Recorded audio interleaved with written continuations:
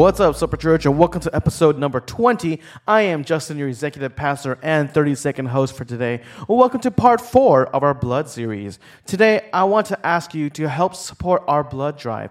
We want to raise 100 pints of blood, especially for this young woman in our church. So if you want to find more information, please go online at separachurch.com/blood to give. And now, without further ado, I am here to introduce you to myself. So, here's Justin Quo. Good morning, Super Church, formerly known as Hug Church. I am Justin, your executive pastor. Well, this morning's appetizer of the day is, who is your favorite anti-hero?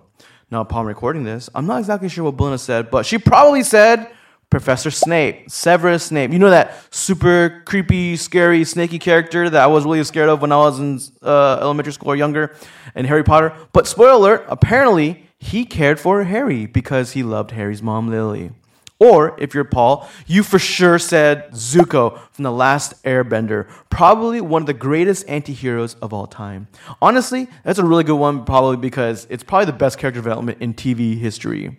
Or maybe some of you might have said X-Men's Logan, aka Wolverine, the gruff, rough, violent, misunderstood hero. Or maybe, again in the Marvel universe or Marvel world, it's Deadpool, specifically Ryan Reynolds' Deadpool.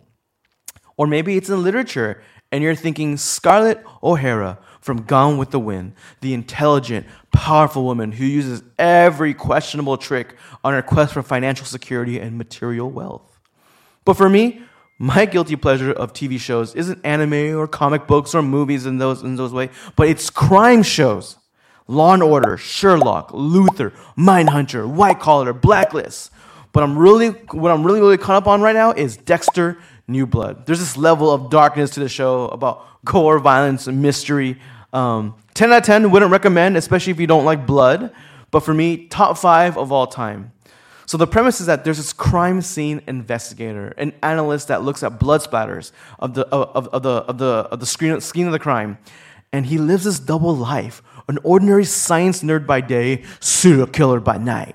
So while investigating murders in the homicide division, he hunts and kills murderers who have escaped the justice system. Yes, he is a serial killer who has a code of ethics, vows only to hunt after who he deems and has vetted thoroughly as a menace to society. But here's why I love it. This is why I love the show. He's a man who knows he's broken.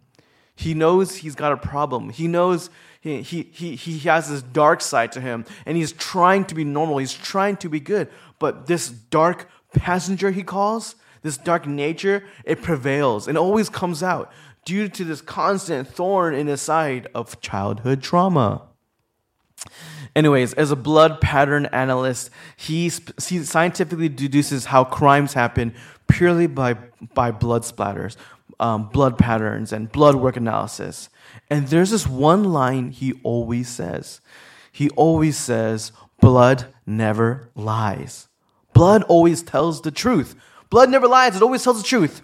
You can't change its type. You can't change and hide the DNA. You can't change the way it moves, the way it coagulates, the way it contains your history, your diseases, your genealogy. Because, well, blood is truth. And that's what he says over and over again. You know, have you ever taken Ancestry DNA or 23andMe, one of those tests? I have not personally. I've always wanted to, but Belinda and my sister tell me it'll probably be pretty boring. It'll probably say 99% Chinese, 1% other or something. But I have a lot of family and friends and family who have taken it and are super into it. And there's this one cool feature where they sample your DNA and tell you your family tree, where you come from, who you're related to, and it helps you reconnect with family members who have possibly been estranged or missing or who have left, and generations later, you don't know what happens to them, and now with this testing, you can find them out. And so this always reveals the truth in your DNA.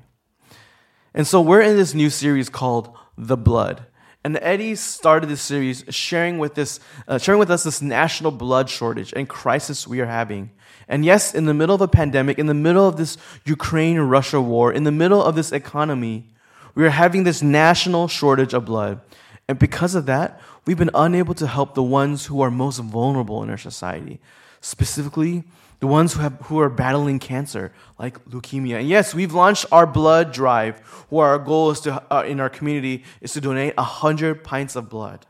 But why? Why is this a charge for our community? Why is this a charge for our church? Well, there's a million reasons why. But specifically, there's someone in our community, someone in our church who's battling leukemia. And she's just been diagnosed earlier this year. She returned home from school, still in the hospital today. We had several people already donate blood in her name. We have people who visited her, FaceTimed her, who try to stay as connected as possible with her while she is quarantined. And so this is our reality. This reality hits even closer to home when you know someone, when one of ours is hurting, when one of ours is in need, when one of ours needs our help, needs our blood. And so with this sermon series, Eddie asks, why does it need to be blood to forgive sins? Why is it blood? And we went over how the life of the body is in its blood, but the physical body, the blood in our body, is the problem. That our bodies have been corrupted, and even in our spiritual life, we have all sinned and fallen short of the glory of God, and that it's our blood that's killing us, and only our blood can redeem us. A new blood, a new covenant, someone else's righteousness, someone else's shed blood that forgives us from our sins. And that's why we need blood to forgive our sins. Again, why blood though? What makes blood so powerful? Why is blood so powerful? And so today I want to look at the passage all the way back to the beginning, to the book of Genesis, a story of two brothers, the first brothers recorded in Scripture. So let's look at Genesis chapter 4. Adam made love to his wife, Eve, and she became pregnant and gave birth to Cain. She said, "With the help of the Lord, I have brought forth a man." And later she gave birth to his brother Abel. Now Abel kept flocks and Cain worked the soil. In the course of time, Cain brought some of the fruits of the soil as an offering to the Lord, and Abel also brought an offering, fat portions from some of the firstborn of his flock. The Lord looked with favor on Abel and his offering, but on Cain, with his offering, he did not look with favor. So Cain was very angry, and his face was downcast. Then the Lord said to Cain, "Why are you angry? Why is your face downcast? If you do what is right, will you not be accepted? If you do not do what is right, sin is crouching at your door. It desires to have you, but you must rule over it." Now Cain said to his brother Abel, "Let's go out to the field." While they were in the field, Cain attacked his brother Abel and killed him. Then the Lord said to Cain, "Where is your brother Abel?" "I don't know," he replied. "Am I my brother's keeper?" The Lord said, "What have you done? Listen, your brother's blood cries out to me from the ground. Now you are under a curse and driven from the ground, which opened its mouth to receive your brother's blood from your hand." And again it says, God said, "Listen, your brother's blood cries out to me from the ground." Your brother's blood cries out. Wow, this is the account of the first murder, the first spilling of blood in creation, a place where God intended to create what was beautiful. People created in his image, the Garden of Eden. And then there's this anger, this rage, this jealousy, deception, guilt, murder. And we're only in chapter 4 of the Bible. But before we continue, we have to understand that Genesis chapter 4 is an important chapter in Scripture. It's a controversial turning point in humanity and generally overlooked. It's meant to be this connecting piece between the fall of humanity, of Adam and Eve, and the prologue before the flood, and how it wipes away the earth. For pretty much symbolizes the continual fall of humanity and the darkness and the evil that prevails just over a few generations. And so here we read that Eve has birthed two sons, Cain, the older brother, and Abel, the younger brother. Both are seen bringing their offerings before God, very much so as a priestly role, a priestly duty, just like their parents. Cain worked the ground just like his dad Adam did in the garden, which means he might be carrying his dad's role as a priest over the land, which explained why Cain and his brother were bringing offerings to God. The text in Scripture it's written who doesn't know that these are sin offerings, which is probably why there is a lack of blood in these offerings. And so these sacrifices probably resemble more the idea of gifts. Gifts like the grain offerings in Leviticus in chapter 2. And so these are seen as expressions of gratitude of God for providing for them. It's why, Cain brings produce while Abel brings from his flock. However, the text says Cain only brings some kind of fruits, not his first fruits, but the younger brother Abel brought before God the firstborn of his flock. So there's this contrast telling us Cain brought just some type of fruits from his harvest, while Abel specifically brought the firstborn for God. Now in this ancient time, and honestly still practiced today, there's this term called primogeniture, where being the firstborn meant you have birthright succession. It means you had dibs on inheritance. It means you got the privileges of the family, the legacies, the blessings. But interestingly enough, in the Torah, the author spends so much time attacking this idea, this custom traditions, whether it's Cain and Abel, right? Or whether it's Jacob and Esau, whether it's Reuben and Joseph and the brothers, or Moses and Aaron, David and his brothers again. See, God usually intervenes in some way where the rights of the firstborns are kind of reversed, are changed, are flip-flopped. So Cain here is expected to have the firstborn rights. But in this text, I find that it's alluding to God speaking to these customs and these traditions. They don't matter to God as much as it did in its society, in its time. That God doesn't show favoritism based on birth order, but that he accepts gifts based on where the heart is. And so in this narration, I believe God is speaking to Israel, speaking to his people, speaking to the chosen, because they believe that they're God's people. And even though it doesn't mean, even though they're firstborn, it doesn't mean it's their destiny or their blessings are not based on their privilege, on their firstborn rights, but it's based on their merit, based on their hearts and their response to God. And then so to us, God sees what's inside our hearts.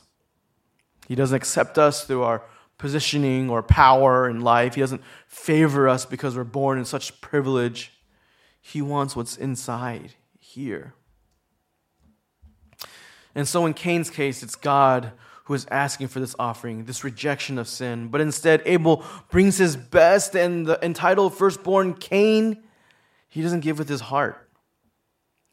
And just like his parents before him, Cain desired recognition that didn't belong to him. He was filled with pride and arrogance and entitlement, and it dominates his entire lineage. And it almost foreshadows what happens to the people of Noah in his time, where the people constructed the Tower of Babel to try to reach out to God in their pride and their arrogance. And it's just like that with the fall of Adam. Pride and self-centeredness was the beginning of chaos and misery. And so what happened is that Cain doesn't follow and doesn't listen to God's warning because of that, and he succumbs to jealousy, and it overrules him, and it makes him murder his younger brother, spilling his blood. And in return, God begins to ask Cain, where's his brother? God's giving him a chance to repent and be remorseful, but he doubles down, he hardens his heart and is unremorseful. And instead of his response his father Adam gives when he was sinned, and he took of the forbidden fruit, and he says, here I am, God, he instead, Cain replies with, am I my brother's keeper? And so God responds, what have you done? The blood of your brother is crying out to me from the ground. That his blood is to reveal the sin, the power to expose darkness, that it's blood that cries out. It's the undeniable reality, depravity, and the awareness of a need for healing. And so why is blood so powerful? Because it's only through blood that we can be healed. It's only through blood, the spillage of blood, that we can be healed. The sanctity of blood is a sign of suffering. And without the shedding of blood, where there would be no awareness of pain and understanding of suffering, we wouldn't see the cost of hurt. We wouldn't see the effects of sin. We wouldn't need a Savior to save us from sin. With Abel's blood crying out to God, with Abel's blood that was shed, there was this cry to God, because blood cries out. Blood cries and demands attention. Just like what we said in the beginning, blood never lies. Blood always tells the truth. Blood can never be hidden, can never be covered up. You can't cover up your mistakes. Everything eventually will come to light. And when I think about this war that's happening in Ukraine, I can't help to think of all the blood that's spilt, the hurt, the pain, the trauma, the deaths. It's all because of one man's ego and his ambition to bring Russia back to its former glory. And when I think of the darkness, the maliciousness and attacks, I can't help to think of all the lives, the victims. I can't help to think of those the attacks on the children's hospitals, the attacks on the maternity wards, and how evil and how dark that is. And in every crisis situation is always save the women and children first. But in this war, in this scenario, in this situation, it's let's go after the women and children. Let's bomb them, let's attack them, let's shell them, let's try to spill their blood. Let's go after the children's hospitals, maternity wards. Let's try to spill blood over innocent lives. And the news carries on day by day, week by week, and the whole world is slowly beginning to see the madness, the darkness that is being exposed. What's so powerful about blood is that it really exposes everything. Everything. It uncovers truth. It can help reveal motives, intentions. It can help bring out what was hidden into light. You know what I said earlier about 23andMe and Ancestry DNA is true. I have a distant relative. They have a great life, beautiful family, beautiful home, successful, loving, living the American dream. And one day when the DNA testing came out and became commercialized, I thought, hey, this would be great.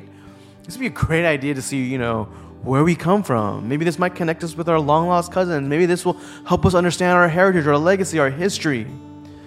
Maybe this will tell us of diseases and cancers that are hereditary. Maybe this will help us understand our tendencies, our inclinations, our circadian rhythms and behaviors. So everyone took it, and it was fun. Figuring out when people wake up, and they tell you all these random facts about you, and then they see where your lineage comes from. But as the results piled in one at a time, there was a slow discovery amongst the siblings of the sibling generation. Not all the DNA matched. That one sibling didn't share the same amount of DNA. And after more conclusive data came in, the data pool became larger and larger. It became apparent that one of the siblings was not like the other. And after piecing together all the puzzle pieces, it appears that the late grandmother had a secret affair, a half-blood child. And though the truth never came out in her lifetime, the secret spilled out beyond the grave. And so in the same likeness, blood spilt is the exposure of sin, of darkness, of suffering. There needs to be a new blood, a new covenant, a new promise, a promise of healing. And this is what the series is all about. Healing, knowing that Jesus came to die, to spill his blood for our sins, that even in the beginning of time, humanity needed a new oath, a savior to deliver them from their own wickedness, from their own depravity. And so for us to be reconciled back to the Father, we who have sinned have all fallen short of the glory of God. We who know the wages of sin is death, we need a new righteousness, a one that can only be given through the righteousness of Jesus. And through his perfection, through his holiness, through his purity, through his blood, can we be reconciled back to God. And we can be healed from our sin through the power of his blood. We can be healed. And as a community, as a church, we are able to use that same healing power, not just being saved by the blood of Jesus, but also using our blood to save another. And so at the beginning of this month, we launched this blood drive, our blood campaign, to raise 100 pints of blood. And I know it seem so random to ask for blood donations, but it's such a great application and a practice and an exercise and a challenge for our community, where we can give something inside of us to save another life, someone who needs it. We often ask for your support, finances, tithes, your Bitcoin, your USD, your stocks, whether it's also Chromebooks or whether it's food or whether it's masks, or however way to serve the community, whether it's feeding people. But this time we're asking to give something that is so much more precious, so much more valuable, so much more powerful, and that's blood. And the biggest reason, again, is we have a young woman in our community who needs your support, needs your help, needs your prayer. She's been diagnosed with leukemia, a cancer that attacks the early blood-forming cells, and she's in need of blood donations, and specifically bone marrow. Especially in this national blood shortage, she's in need of not just her blood type, but all other blood types, especially since she's O positive, the blood she needs is used by everyone, A, B, everyone else who is in need of it. And so when you donate, it directly and indirectly helps and affects her. And so there are two things. One, blood donations and signing up on our website. And two, #BeTheMatch, sampling your bone marrow. Now, why is this so important to her? She reached out and said, hey, bone marrow donations are just as critical. Signing up for registry is just as critical. She told us that many patients of Asian descent have a difficult time because not many Asian Americans are registered to give bone marrow. And because of that, the community is low on matches. And she's calling out Asian American communities to sign up. And so with the healing power of blood that saves us, we have this healing power of blood inside us. Not just to help this woman, but our community, the people around us, the ones most vulnerable.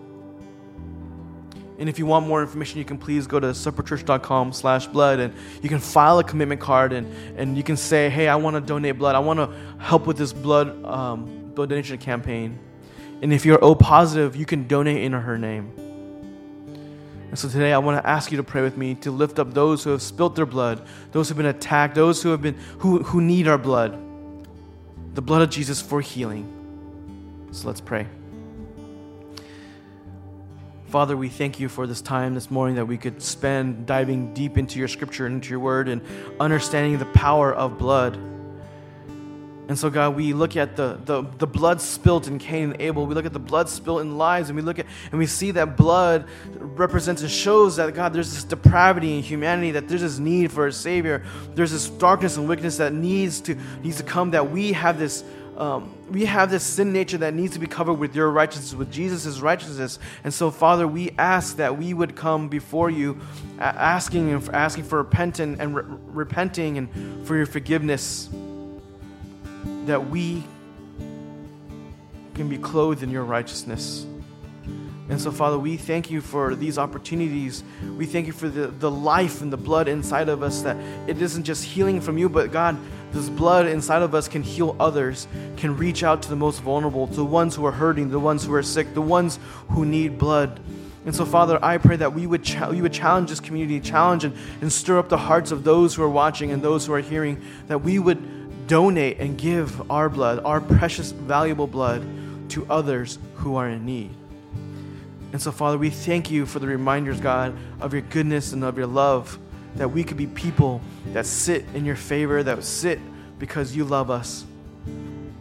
And so, Jesus, we thank you for this time. Would you challenge us? Would you encourage us? Would you inspire us to give blood, to give life to others, and to build this church in this community? We thank you, Jesus. We pray in Jesus' name. Amen.